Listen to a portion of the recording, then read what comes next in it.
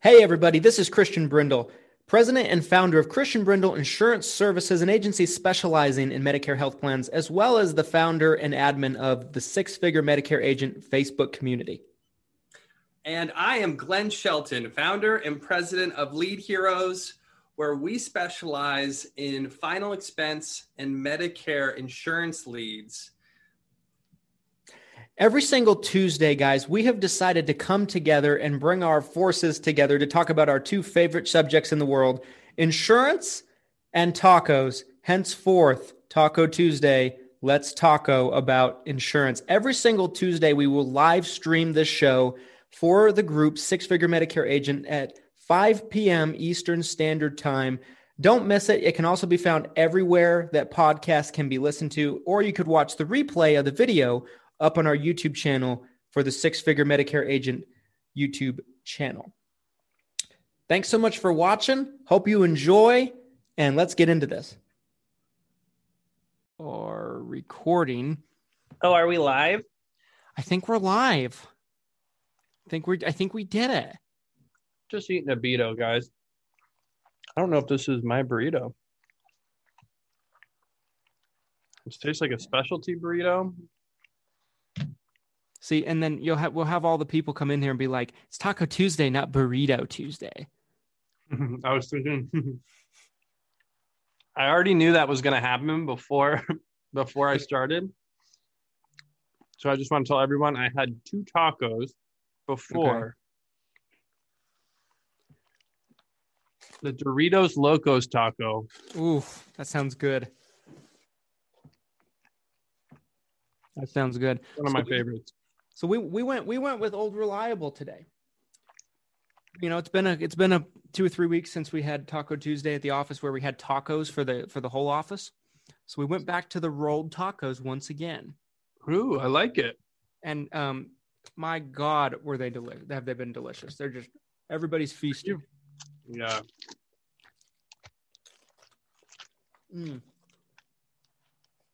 Oh, dude.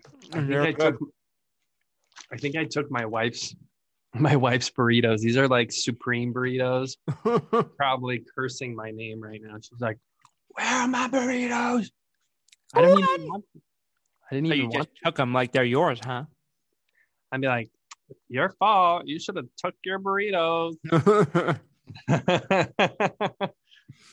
Finders keepers. I'm a beef and cheese guy. I'm not a specialty burrito guy, just so everyone, I think that was important to get out there. I think everyone needs, if in case anyone's buying me a burrito at any point, just bean and cheese. I don't need all. I'm gonna post this later, but look what Rebecca Davis sent me. You know, I think I saw you. I thought, did you already post this? I don't think so. It just opened it today. I can pick it up. My little baby hands. Okay. So Rebecca Davis sends me this. Okay. And love it. Full of cookies. Branded, by the way. Maybe Tony posted it. Maybe that's why. Somebody posted this. Because I remember being super jelly. In case you're listening, Rebecca, it's P.O. Box 388, Kelso, Washington, 98626. And then she also sent these bags of, like, I think it's flour or something that they use for the cookies. But so she's trying to get you to bake too. Yeah, which won't turn out so well, but for anybody. But shout out to Rebecca. Yeah, I mean, super generous gift. Very, very grateful. I'll do a full post and give her a shout out later on tonight once Taco Tuesday's died down a little bit. But everybody, welcome to another rendition of Taco Tuesday. We've been off for about, what has it been, 2-3 weeks now? I was just telling my wife that before we got on. Like, I think it's been at least 2 weeks. I know we didn't do it last week. I was doing family Christmas photos. Yes. And then the week before, I couldn't do it. Yeah. So, yeah, this is our second one, I think, this month. And this is going to be our final episode of Taco Tuesday of 2020. So, which is crazy. Like to look back and reflect, like, to really put things into perspective, in January 1st of 2020, I don't think I knew Glenn. I did not know you. No, I'd never heard of you. Yeah, I mean, I didn't know you at all, and it's just crazy how much has transpired this year. Like, I was on this morning for State of the Union with Ollie and Tony, and they were talking about 2020, and I brought up how a lot of agents had pointed out how, I can't wait for 2020 to be over, blah blah blah, and Ollie was like, I thought it was a great year. And I'm like, me too. I'm like, we had our best year ever. So many great things came out of 2020.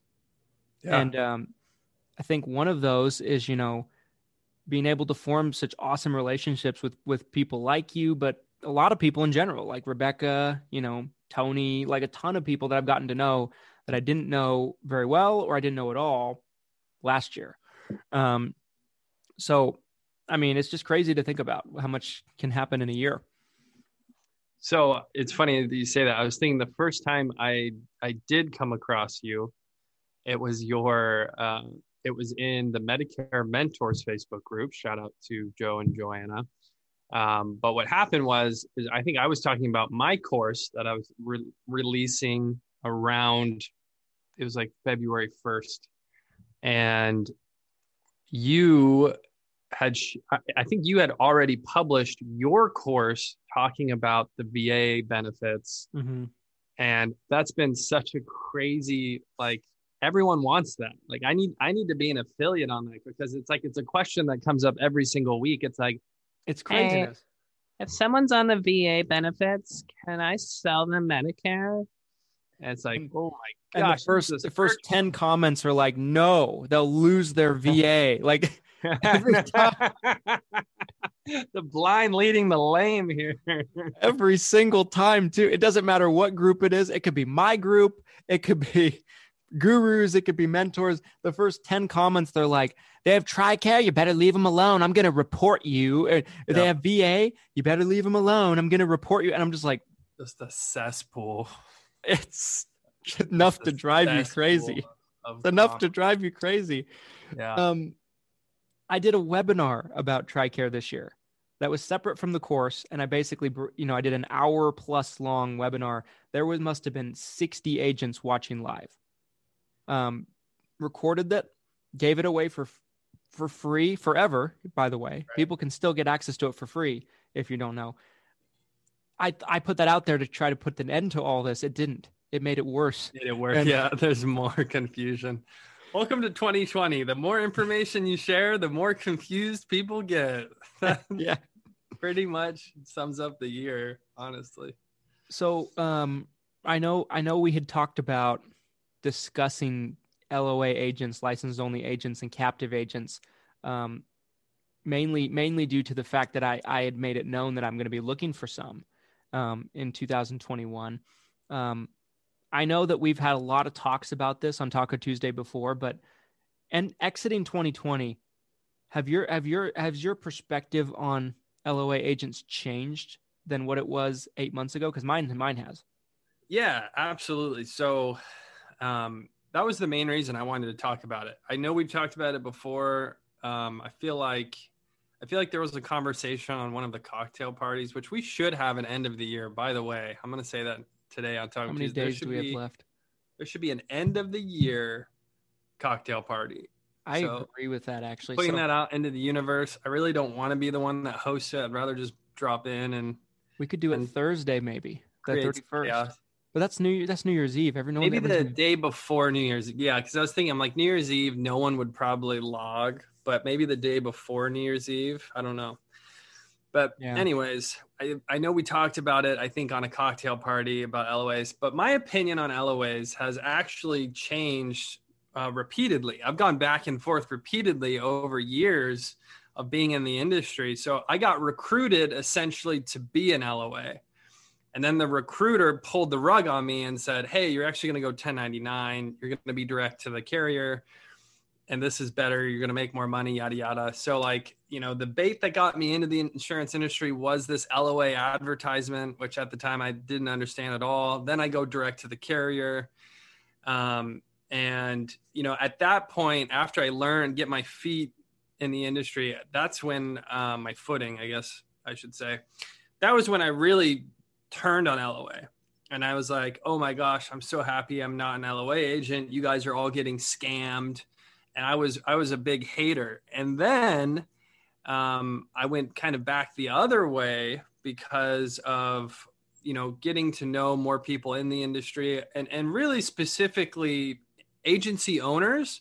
When I saw ethical agency owners treating their LOA agents, shout out to Medicare Bob, because I got some LOA agents, and I would go work for Bobby Boucher because Bobby Boucher. Bobby Boucher.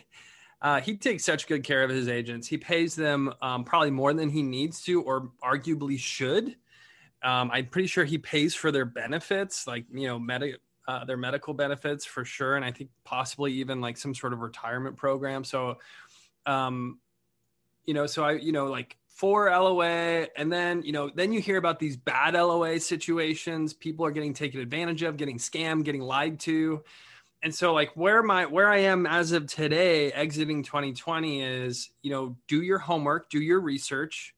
If it's an LOA opportunity, make sure you understand it and know who your upline is, research who that upline is. But for a lot of agents, the reality is that for a lot of agents, an LOA opportunity is the right opportunity, is the best opportunity. And not for everyone. There's certain people where you will lose money. If you're a top producer, if you're like a top 5% producer, most likely you're losing a lot of money on an LOA agreement. But for some people, and I would argue the majority of agents, you should probably find, especially when you're new, a great LOA home where you can get your feet wet, where you can learn about the industry, learn how the sales process works. And then hopefully you have an easy path where if you want to leave, you can leave. Obviously, again, a lot of this is per person, per agency. So that's a long-winded answer, but that's kind of where I'm at as of right now with LOA. So I'm curious to hear your thoughts. Yeah, and I love it. I'm in sync. We're in sync on this. It's interesting. Another one that comes to mind is Justin Brock. Like he told me one time. Yeah, absolutely. He told me one time, and I think he said it publicly. So I'm hoping that I got this right, and he doesn't mind me repeating this. But I think he said publicly one time that his agents a lot of times will start off making, maybe $1,500, $2,000, $2,500, something like that a month in salary. And most of them, by the time they're in with him for a year, they're making like $10,000 a month, which blows my mind to really think about that. Because for me, going from the time I started to first year in as a 1099 agent, right, as a self-employed agent, I wasn't making $10,000 a month every month. Some months, but not every month. Not consistently like that. And then I think he does a great job in terms of, compensating his agents. And I think, it's interesting with LOAs because if it's the right opportunity, if it's like a Beish or if it's like a Brock or somebody like that, it can be great because like Justin's office is probably like, I just imagine that like, the door is flinging open all day, every day with just, lay downs all day, every day or something like that. It's just like, they just never have any. It seems to me from the outside looking in, I've never been there, but it seems like they have no shortage of business to write or leads to work. And they just are put in this position to where, they might make less per sale because they're LOAs, but they're able to make so many more sales so much easier without having to prospect as hard. And so they probably make more because of the volume of it. It's really interesting to think about. It is. And, as you're talking about like, I see all sides of it now. Again, like my perspective has changed so much over the past like 10 years I've been in the industry. But, I see all sides of it. And as a marketer, which is really my main focus now, I think one of the best solutions that an LOA agent is to a problem is, as when an agency owner puts on their marketer hat, and then all of a sudden, like Justin, like you just said, they have a lot of opportunity, way more opportunity than they could possibly handle themselves. That's such a great opportunity to bring in that LOA agent. Hey, I've sold insurance before. I have all these people wanting to buy insurance. I can't do it. I want to teach you how to do it, and I'm going to make sure you make a livable wage, which Lord knows so many places out there in the US today don't even offer people a livable freaking wage. It's a joke. It's crazy. Yeah. So I really am overall, I think I'm for LOAs if it makes sense, if it's a fair agreement. Yeah. If it's the right thing, like, so two things that come to mind when we talk about this is, number one, I think it can be a very fine line. And I'd love to hear what you think about this. Like, I remember a guy that I met when I was in Florida, and he was a Humana captive agent. So he was captive to Humana. Now, it was a great situation for him. I don't really quite know how the commission details work when there's with captive agents for Humana. I don't really know. But I knew he was getting some kind of renewals, some kind. And, they were feeding him leads, all that stuff. And he had 900 plus clients as a captive Humana agent. Wow. Right? Like, even if you make half the commission you're doing, of what a normal agent makes, you're doing pretty good at that point. And he was in the process. I met him because I was meeting with another carrier's reps about getting contracted with a local, and kind of getting a feel for their products and everything like that. I was from Utah. I was from out of state. I didn't know anything about the market. And he was going independent. And so I got to know him a little bit. We spent some time together, got lunch together, just talked a little bit. And I found out through talking to him that he was walking away from all of that. And he had a non-compete, couldn't go roll him, kind of thing. Right. Non-solicit. That sucks. Like thinking about that, like you build up a client base of 900 people. Yeah, really fast. Before I like where this is going, and I have a lot more I want to talk about with LOA. But when you mention a non-compete, do non-competes really hold up in our industry? Because my understanding, and again, I've seen this back and forth over my years of being in the industry. I was told at one point that having a non-compete hold up where someone says you're not allowed to sell insurance if you leave our company, I was told that those almost never hold up in court if it gets enforced. However, non-solicits are almost a shoo-in for every company everywhere. Hey, you can go sell insurance, but if you talk to any of our clients for the next 2, 3, 4 years, we're going to come sue you because you're violating our agreement. So my question is, I guess I'm curious, Christian, both you and anyone who's listening to this, does anyone know or has ever heard of a situation where a non-compete actually was enforced? Because to my understanding, it's almost impossible. So I think you're dead on with that. I think a lot of times too, like, unless the upline is just, in ooga booga cash, they're not going to want to, and some of those are out there, by the way, these uplines, that they're just swimming in money. But a lot of times they don't want to go through the trouble if all you're doing is just selling. Like if you're not touching your clients, if you're not going to go roll clients and things like that, they probably don't care enough to spend the money on a lawsuit or to take it to court. That would be my, just as an agency owner myself, that would be where I'd look at it from. Like, do I want to spend the money on it? Like, is it worth it? And I have seen on the flip side where, where people have signed agreements where they wouldn't roll the business and they have, and I've heard stories about, that being taken to court. I could see that being more realistic. I can't think of one situation off the top of my head where I've seen like there be legal action taken for just a straight up non-compete of selling at all. Personally, I haven't heard about it. Yeah, I think it would be such a hard argument to make in court to say, hey, this person isn't harming me in any way, but I want to keep that person from making a living, for themselves or for their family. Like, I don't know a judge that would be like, you're right. You're not allowed to use your license. You're not allowed to use here's the gavel, like you're not allowed to use your license for the next 3, 4, 5 years. Like, throw him in a cage like the animal he is. Yeah. But anyways, to get back to your story though, so 900 clients, he's walking away, right? So captive or an LOA situation, this is very normal. The things we're talking about, business you write is not your business. It's the agency or the company's business. You're walking away from your leads, you're walking away from your clients, you're really having to start completely over, from scratch, which can be really intimidating for successful LOA agents. So yeah, he just completely walked away. He just walked away, and he went independent. I lost touch with him. I don't know if he made it or what happened, but from my understanding, and maybe and I know there's some people that are actual captive agents to carriers that are in the groups. If anybody sees this, and if you know how this works, let me know.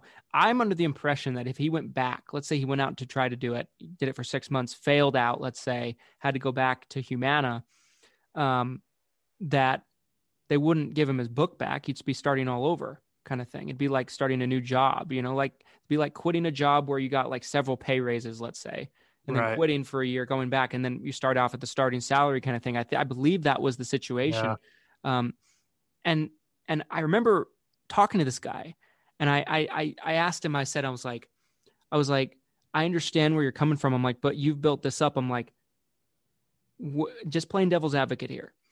Would it make more sense to just ride it out and make this your career focus and be the best that you can be? And I know that at that point, you're never in any control over anything. You work for a corporation kind of thing. You're never your own person. And I think that's what his ambition was. But that is such a hard pill to swallow for me personally. Like if I had 900 clients on the books and just flush it down the toilet, that's so difficult, Yeah. Yeah. It's so tough. And again, there are situations. Here's another thing I just want to kind of poke holes because I don't want to sound biased on any side of this. There are LOA situations where there will be agreements in place where as an agent, you actually get paid renewals or you have an ownership percentage on those renewals. Those agreements also exist. So this isn't like a one size fits all. Like it's very malleable how this whole situation works. And it kind of, again, stretch that even further. Like there's an LOA agency in Florida that I'm aware of where literally this guy, all he provides for his LOA agents is a desk in an office, a computer, internet. And I think that's really it. I don't there's no training, no guy, like no structure. And then, so you have people like that who are providing the bare minimum, like, hey, here's a place to work. And you're assigning all your commissions to me and my company, right? Like literally, and then you have all the way to the flip side of it where you have people, I don't know if Bobby, I don't know if any of these people we talked about do that ownership or where they give renewals to their LOA agents, but I know they exist. I've talked to people before where they will give a portion of the renewals, lifetime renewals or whatever it is, to that LOA agent. So there's a whole spectrum of these LOA opportunities and how it works. So shout out to Michael Newton. He's part of Tidewater Management Group. And I wanted to give him a quick shout out because he will repeatedly say over and over, I've seen him post maybe a dozen times about this. He's like, read your contract, read the agreement that you signed. And most people don't. Let's be honest here. We live in a society now, just like the US, right? The government just passed a 5,500 page bill that was written an hour before they voted on it. Guess how many senators read that bill, you guys? Literally zero. No. I can tell you that with certainty, right? It's just like signing. Who read their terms and conditions with their iPhone before you? No one reads it, right? And the same thing happens in our industry with these LOA agreements. Oh, they try to put a non-compete in here, or, oh, I'm actually not getting paid the way the recruiter told me I was going to get paid. Well, just read your agreement before you sign the paperwork. It's honestly that easy. And you could save yourself so much heartache. That honestly, it's public service announcement, read your contract. Even if you've already signed it, go back and read it because you don't know what's in there and you might have absolutely screwed yourself over for all you know. Yeah, for sure. One group that comes to mind, and I battled with them locally here in Utah for years, but they're a pretty big captive shop. They have presence in lots of places in the country as American Senior Benefits. From my understanding, because I used to know some agents that worked over there, they all flamed out of the business. But the agents that I knew that worked over there, I think their commission structure was, I think they had no vested commissions for the first 5 years. And then after, I think it's 5 years. And then after, I think from like years 5 through 7 or something, you have like 50%, I want to say, vested commission. I'm probably getting this all wrong. You're getting the concept right. Maybe the details are wrong, but the concept, and there's a lot of groups like this for sure. And I think that, from what I understood, to be able to walk away with 100% vested commissions, you had to be there for 10 years. That's what I remember.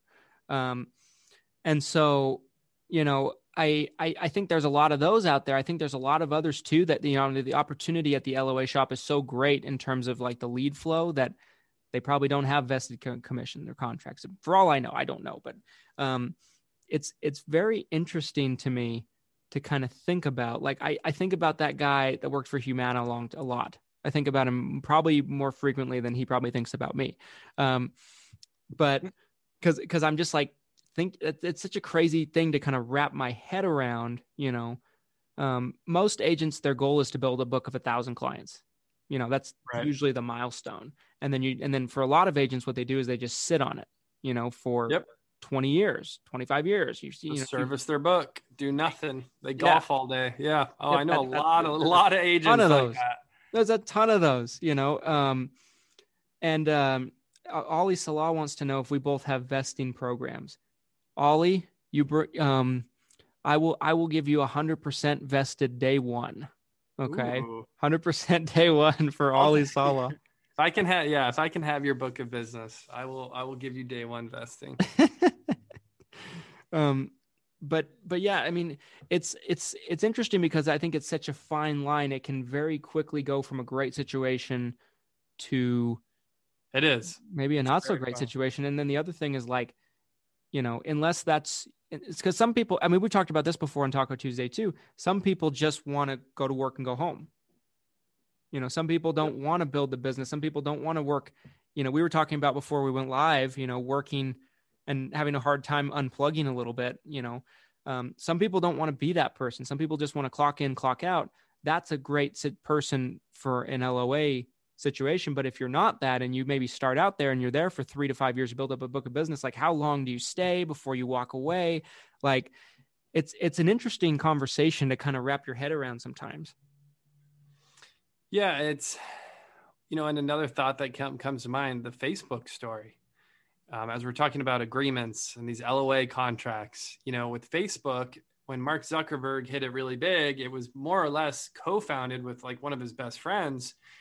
And so he slaps this contract down for his friend to sign. And he says, there's some legal updates, like, nothing big in here. Just go ahead and basically gets his friend to sign the agreement. And it more or less ousted him from the company. Yeah. And, again, I remember. Like, even if you think your upline is your friend or they've got your back or they're trying to help you, like, you don't know what's in that paperwork or what your agreement is unless you read it. Honestly, I'm at a point now where if I get something that's concerning, I don't even want to be the one to only read it. I'll have my attorney look it over, and I'm paying my attorney to read the legal agreement to make sure that I'm not missing something, because I'm not I'm not a lawyer. I'm not, right. There could be some legalese in these agreements where I might think I know what I'm reading, but I'm actually getting screwed over. And so that's how serious I take contracts now. When I get any contract that has any sort of remote value, I'm having a contract attorney look it over before I even sign it. So I don't know. I just want to really beat the dead horse on this one. Like, just read your agreement. It's honestly that simple, guys. Yeah. Yeah, but here's a question along the lines while we're talking about what would your LOA pro? I know you're kind of in the process of building it out or thinking about it. How would you compensate the LOA agent that you're trying to bring on now?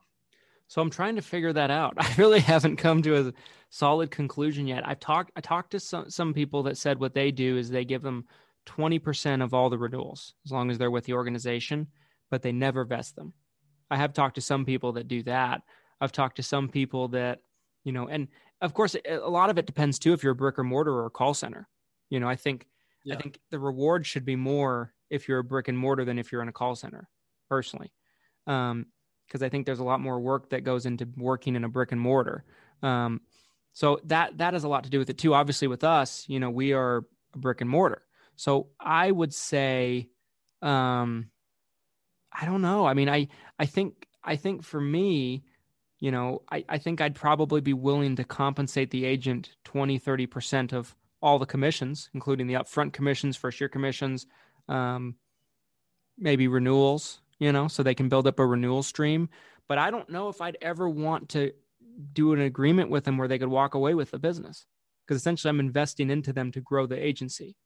And so, yeah. And you mean like letting them take the book of business with them? Yeah, I would. Yeah. Like that's what I mean by vested,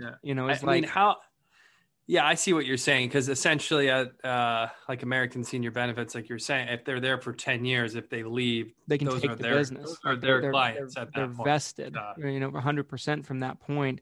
And so I don't know if and this is just me personally, maybe it's not the right outlook, but my interpretation is, when you have an LOA, I know a lot of people know this that do this. It takes a lot of pouring into them, both financially, teaching them time-wise. You have to provide them leads. Like you have to give them an incentive to be an LOA. You have to take a lot of the work out of it. And Ollie said he could explain what they do. Ollie, I would love to hear it. I would love to pick your brain on that sometime. Yeah. Because I've talked to a lot of different people, and it seems like a lot of people, it's such a wide scale, it's done so differently across the industry. It's kind of hard to know what that sweet spot is a little bit. Yeah. So, at Lead Heroes, one of the big call centers that we work with, I won't name them, but I'll kind of give you an insight on their LOA their compensation structure. They don't vest any of their agents. It is almost like a bounty system, or like they have their own commission system where it's like a per application. So, they're getting a hefty base pay. And then based on the number of applications that go issued that month, they get a price or a commission per application that gets issued. So you have this guaranteed salary, you're getting full benefits. And like that alone is just the benefits and salary alone, I want to say is like $60,000, maybe $70,000. And then on top of it, they're getting this bounty essentially per application that goes issued. So, again, this is kind of one of those dilemmas. On one hand, they have no ownership. They don't get any renewals. And you could point at that and say, wow, what a horrible agreement. But again, the reality is that for a lot of agents, they don't want to go all in and be independent and do it all themselves. They'd rather be in a situation where they're going to make $50,000, $60,000 a year guaranteed. They're going to get their benefits taken care of. And then they're making commission on top of it. And he's in a situation where the average agent or the above average agent's easily making more than $100K a year, as long as they're hitting kind of these minimum goals. So, and it's one of those situations too, as a business owner, if you are the owner of the agency or the company, you almost look at it like you're paying at a loss to build your company. So I guarantee you on year one business and his compensation structure, he's probably losing money or breaking even, depending on the situation, the carrier, all these variables. But that would be my guess, is he's either losing money, but again, he's playing for the renewals. He's playing for building his book of business. So if he loses money year one, but he's profitable year 2 through 5, who cares? He doesn't care. So it's an interesting dilemma. And I don't think you have to vest. I really don't. Again, seeing him, right? Seeing the way he operates, I don't think you have to vest. Yeah. Yeah. I mean, it's interesting too, because that's the whole, the other thing too, is in terms of vesting, and I understand why people do it. They probably feel like they take their pound of flesh the first, like let's say American Senior Benefits does the 10 years, they probably take their pound of flesh for that first 10 years. But on the other side of things, if I was just looking to make overrides off of somebody in that regard, I would just recruit an agent, like I would just recruit and train up an agent, a 1099 agent, from there, I wouldn't, in terms of an LOA agent, I think it's someone that you're bringing on board. I look at that like it's someone you're bringing on board to help build your book, not build really their book, but to build the agency's book. Right. So I think it's a different perspective, like a different mindset. Whereas like when you're contracting an agent, like when I'm contracting an agent, I'm looking at it like I want to help you build your business. And I want to help you, give you the tools that you need to do well and be successful and grow your business. When I'm bringing in an LOA, they're coming in to help me grow my business, That's a really simple way of, I think, explaining it clearly. And I think the biggest problem is the lack of transparency in the industry. Because again, as a new person coming into the industry, I didn't really understand that. As simple as you just put it, and it makes perfect sense to me now. And I think if anyone heard that, they would understand, okay, I'm selling for the company. I'm not selling for myself. It really is that simple. But I think the lack of transparency, and unfortunately these, recruiters in the industry that will say whatever just to get you to sign and come on board. That's where the problem is. But I think if you're just transparent, like you just said right there, I don't think it really matters what your compensation structure is. Yeah. As long as you're like, listen, like, I'm going to train you. I'm going to make sure you get paid. You're going to have a guarantee in there as well. You're helping, build.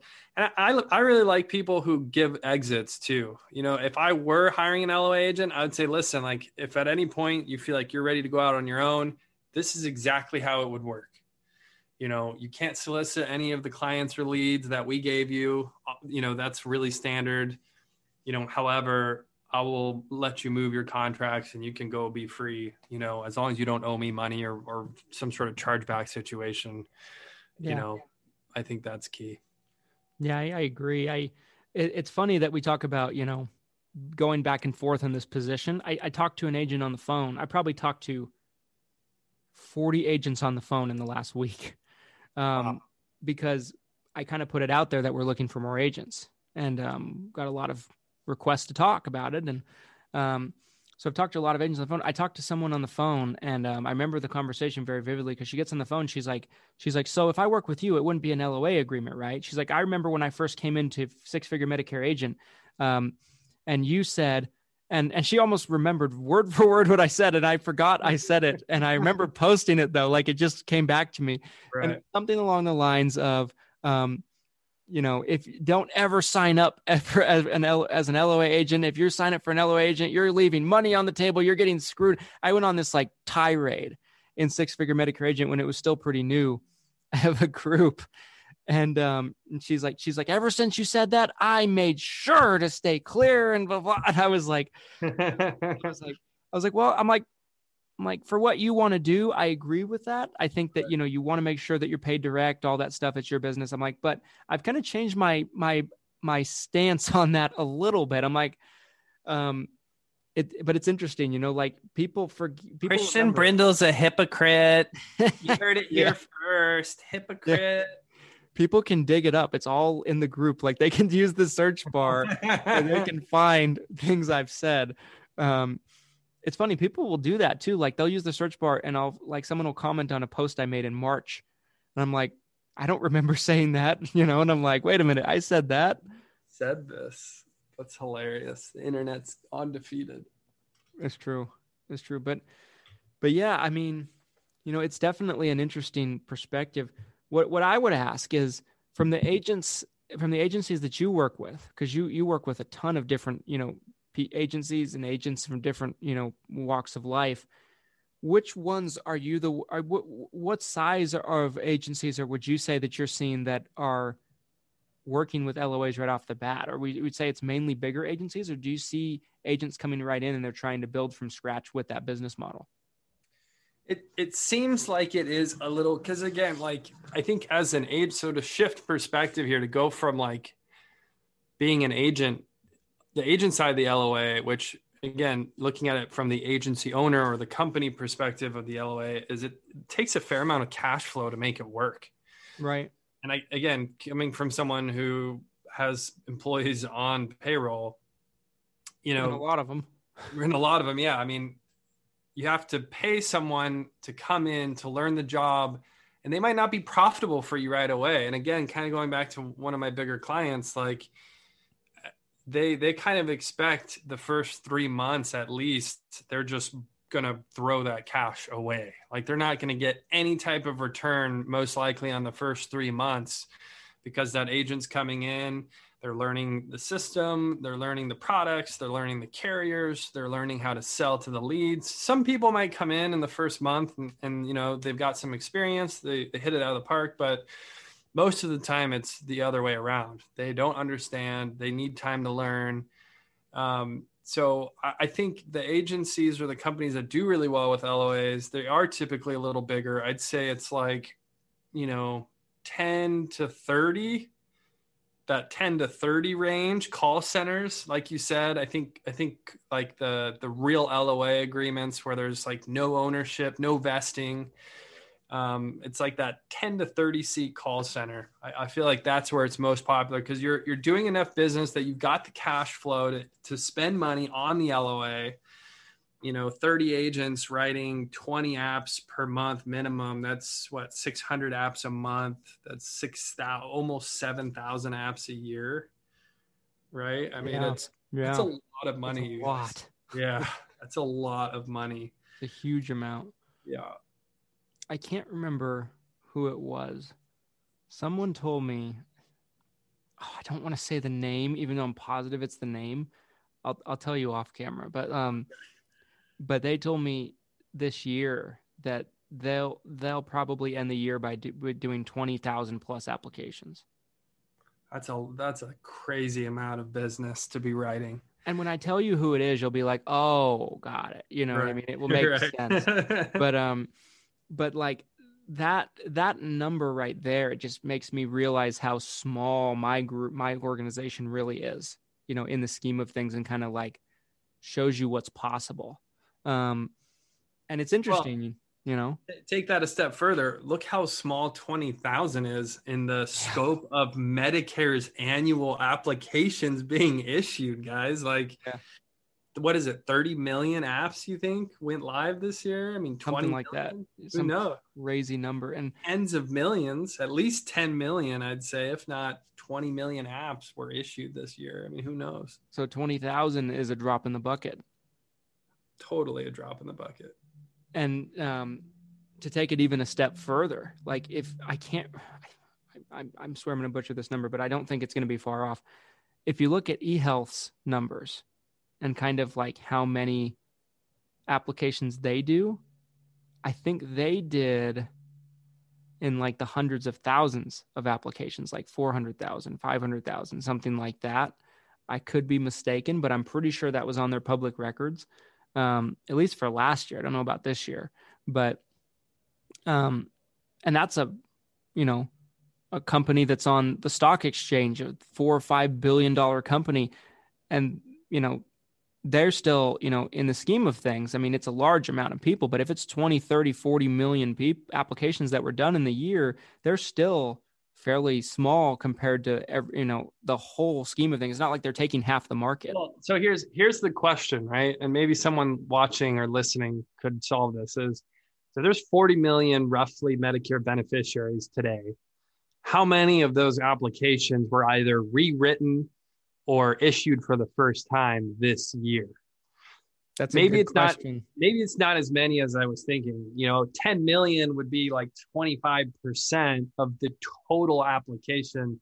Maybe that's a bit aggressive, but it's million. I would put money that it's millions of applications, millions, multi-millions of applications of Medicare apps that get issued every single year. I'm really curious. That's got to be a number that's knowable. Like someone's got to be tracking. CMS, I bet there's a CMS stat behind that. They've got to know. There's a secret shopper floating around in the group.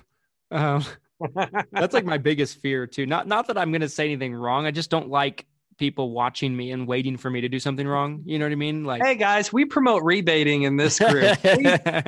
Please give your commissions to your clients once they sign and it gets issued. Thanks for watching. Make sure to give them half because you're still making a pretty good profit and no one else will do that. Hi, FBI. How's it going? Yeah. Full disclaimer, don't do that. Don't do that. Just in case someone takes us seriously. That is illegal. So as of 2019, this says, in terms of how many people are on Medicare, there's 61 million people. Wow. wow, that's even bigger than on Medicare as of 2019, enrolled into the Medicare program. So it's probably more like, I don't know, 70 plus million now in 2020. I didn't think we were that big yet. I don't know. I could have sworn we were like 45 million. I thought the senior. Let me see if I can find. I'm looking at another article here. That's the first one that comes up on Google. Let's see. Well, so let's talk T6. 11,000 times 365.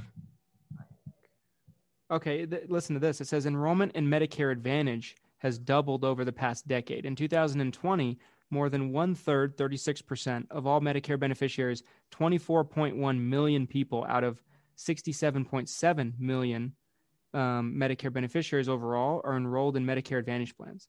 This rate has steadily increased over time since the early 2000s. So that's pretty crazy. That's a different statistic altogether, but that's insane. Well, simple math here. 11,000. It's like even more than that now, I think, but 11,000 T65 every day in the US. Yeah. Times 365. That's over 4 million just in brand new enrollments. So, if rewrites are triple that, which I think it could be, I mean, there's got to be, I'd say, 10 to 15 million applications a year minimum. And so, like, when you look at, like, what if you want 1,000 apps to retire, like we talked about earlier, right? You get to 1,000 apps and you really can retire. You either manage your book and live on it, or you even bring in an agent like we talked about. I think some of the happiest, I want to go on record with this too. Some of the happiest insurance agents I know, it's like a 3-person company. There's like a front desk, there's an LOA agent that makes a ton of money, and then there's the agency owner who grew his book to like 1,000 or 2,000, and then like really only works as needed, like roughly 20 hours a week. Yeah. And then they're out golfing, doing whatever, making a ton of money. So, situations like that. But we're talking percentage wise, the reason I bring that up. So let's say 1,000 is your happy number. And let's say there's 10 million for easy numbers, 10 million apps a year. And then you're going for you just want 1,000 of those apps. I mean, let's see how small this is. I did it backwards. You just have to capture that much. That's one. That's one 1,000. You just have to capture 1/1,000th of the annual business that's written, and you can sell off into the sunset. You guys, that's how big this marketplace is. I mean, it's insane. I put a video out last week that I think scared the hell out of a bunch of agents, and I didn't mean to do this. I put a video out. I said, "What's the biggest threat to Medicare agents?" And Walmart. On the thumbnail, there was Walmart. There was Amazon. There was Bernie Sanders and Joe Biden, and all the and eHealth was on there. All the on the thumbnail. You're just triggering everybody. You're like, let's. So I'm going through this video. I was watching it the other day because I got a lot of people direct messaging me. They're like, should I not get into the Medicare business? I'm like, that wasn't my intention for this video. Oh my gosh. I was like, I thought it'd be interesting to put a video out and say, what could potentially go wrong? Like worst case scenario, what's their biggest threat and how do we survive it? That was kind of the whole point of the video. But I think a lot of people took it as, look at all this, big corporations we have working against us. If Amazon enters the space, what do we do? They're the most disruptive company on the planet, what do we, and eHealth is growing and there's more call centers and eHealth is, partnered with Costco now. And they're partnered with, I don't know if it was Walgreens, but one of those big pharmacies, they're all pointing their customers to eHealth. And how can we as independent agents compete? The whole video, point of the video was, talking about, putting these out in the open, but also being like, okay, this is what you can do. This is how you can survive. I think I scared the shit out of a bunch of agents. I didn't mean to. It's a scary thing to think about those existential threats in the industry. And that's been happening from day one. One of the main reasons I it took so long before I even looked at the Medicare business is because so many agents were jaded by what happened with the Obamacare measures and essentially losing these health insurance blocks of business. Their compensation and ownership on it just evaporated essentially overnight. And something like that could definitely happen again. No one can say whether it will or it won't. You know, Bernie Sanders becomes our 47th president. And he's like 105 at this point. There's a robot version of Bernie Sanders. It's our 50th president. It's year 2050. I don't know. Who knows what could happen? So like, I think it's smart to think about it. I haven't seen this video yet, but I'm curious to know from like what you were speaking about, what else did you say? Or like, what was kind of your ending thoughts with this? So my ending thoughts, well, the main ones I talked about was big call centers, right? This past AEP, we saw more of these call center ads and Joe Namath and Joe Theismann now commercials and Mike Ditka and all these crazy, football star commercials. Saw a lot of those. That was at the forefront. I did mention Walmart entering the equation, and I'm kind of predicting that I think agents being in Walmart's in the form of being in a booth. I think that's, if it's not over, it will be soon. And so I know there's a lot of agents that rely on that. I think, Walmart's looked at as like the main booth to be in, for a couple of reasons. And then, talked about call centers, talked about all this stuff. My conclusion is, I think if you develop your business into a brand instead of just calling leads, I think you're going to be better off for it. Because, if you brand your business, if you build familiarity, if you, establish yourself as a presence, online in your town, it's going to be hard for companies to come in and disrupt you because you've laid the groundwork for that brand essentially to where your business is known. Because that's really what like an eHealth is doing. They're branding. They're partnering with Costco. They're probably handing them a blank check, Costco. Yeah. And it's, do they get business out of it? Absolutely. But I think it's more of a familiarity thing. People keep seeing this name eHealth again and again and again and again and again. And they're sending out mailers, all over the country. They send out more direct mail than any company I know. Who doesn't know who eHealth is? It's crazy. Like super branded. Yeah, they're one of the biggest branded health insurance companies in the entire space. Right. And they're running. They're dumping tens of millions of dollars into the Facebook algorithm. To kind of. They're trying to compete in every way that they can. And I think they're really smart, actually. I know a lot of agents look at them as the devil, but I think they're so intelligent. And I think, maybe to a smaller scale, that's how an agent and agency owner can survive long-term, no matter what happens is, do some of those same things. We can't compete to the same scale. We're not a publicly traded multi-billion-dollar company, but we can brand ourselves. And so that was kind of my consensus. That was kind of the you can do this too. Yeah. You can brand yourself just like any of these big box companies could. Yeah, I think that's very valid. One of my favorite business models right now would be the brick and mortar call centers that I'm seeing. The people who are willing to entertain local business, but they really focus on call center. I think kind of a hybrid model like that makes so much sense for so many reasons. The other thing that I think is really important in my mind that a lot of people might not agree with is I think if you understand your license and how it works and the sort of products and policies you're allowed to sell your clients, you shouldn't be scared of any regulation at all. I don't think it's possible for the government to come in and devalue your insurance license. I think even if like let's say a Obamacare repeat happens, let's say Medicare for all happens, let's go down this road, and let's say that you lose all of your commissions overnight or quickly because everyone's switching over to this government health insurance that the government owns that you don't get paid to sell, even if you're allowed to enroll people. You still have your book of business, your clients that you've worked with. They bought from you before. You have all of their information already, hopefully in a CRM-like system. What's to stop you from turning around and saying, hey, great news. your health insurance is going to be free now.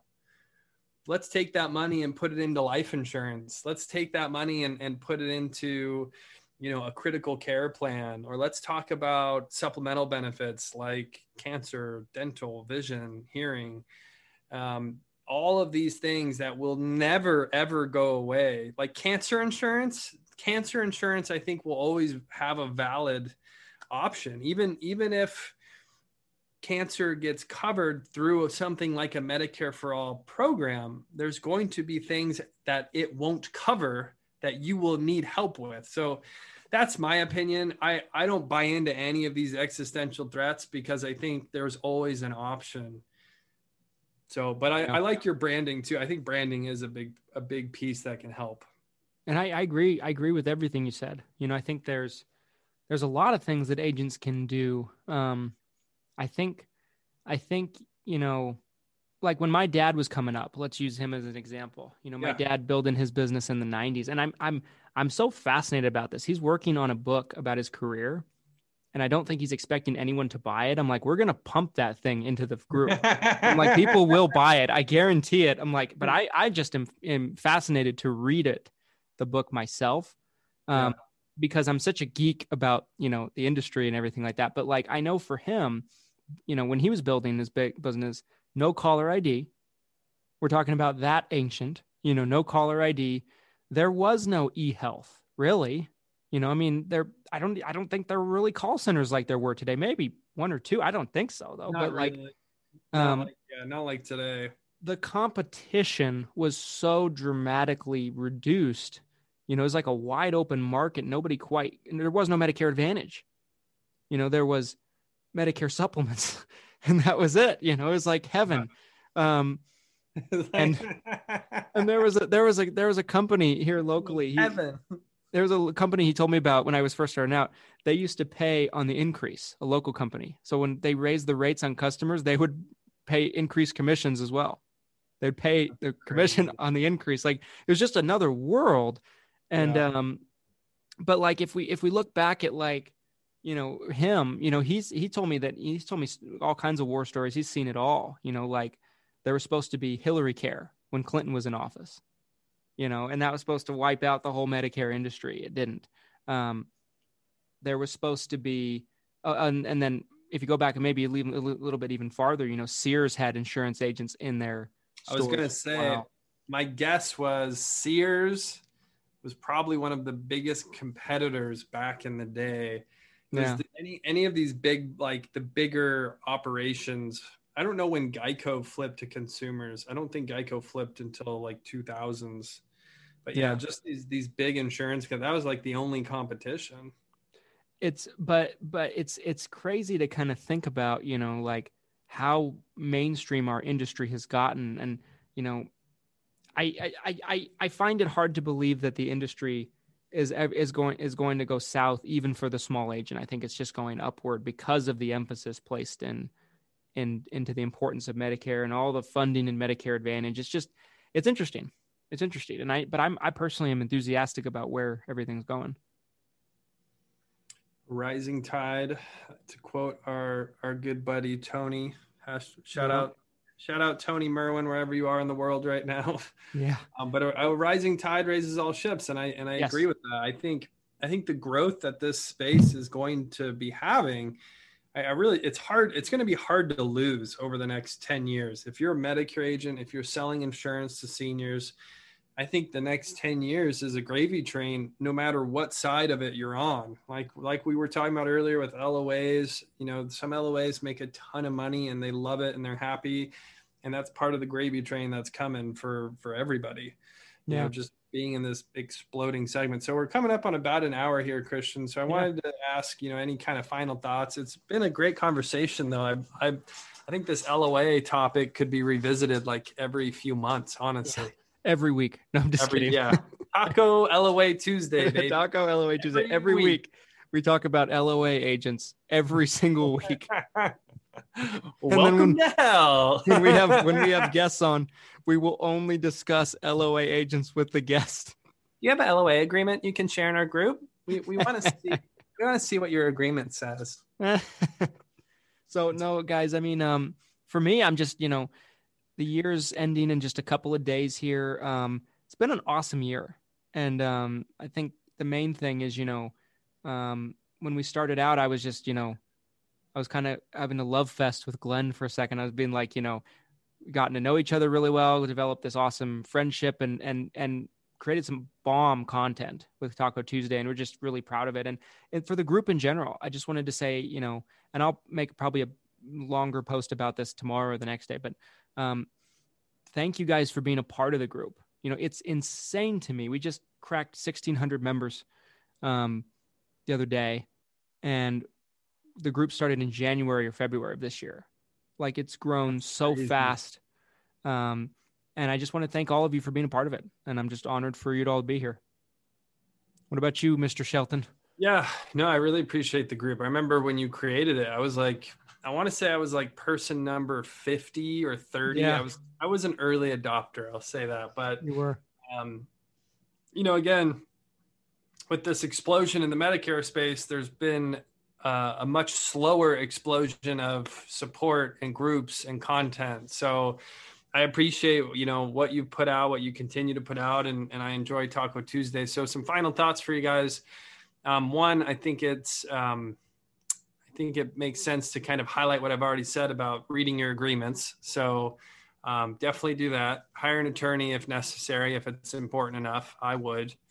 And then two, keep an eye out for Taco Tuesday. Christian and I have really enjoyed this. We've gotten some really great feedback from the community. We have people who kind of reach out to us for various reasons to talk to us about all sorts of stuff, insurance related. So this is something we're going to put an emphasis on for 2021. So we're going to try to do this every single Tuesday.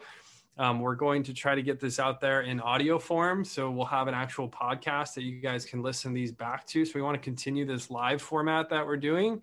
But we just want to kind of get it out there even more. So stay tuned. Have a wonderful end of the year, and we'll see you guys in 2021. Adios, guys. Thanks for watching. Till next time.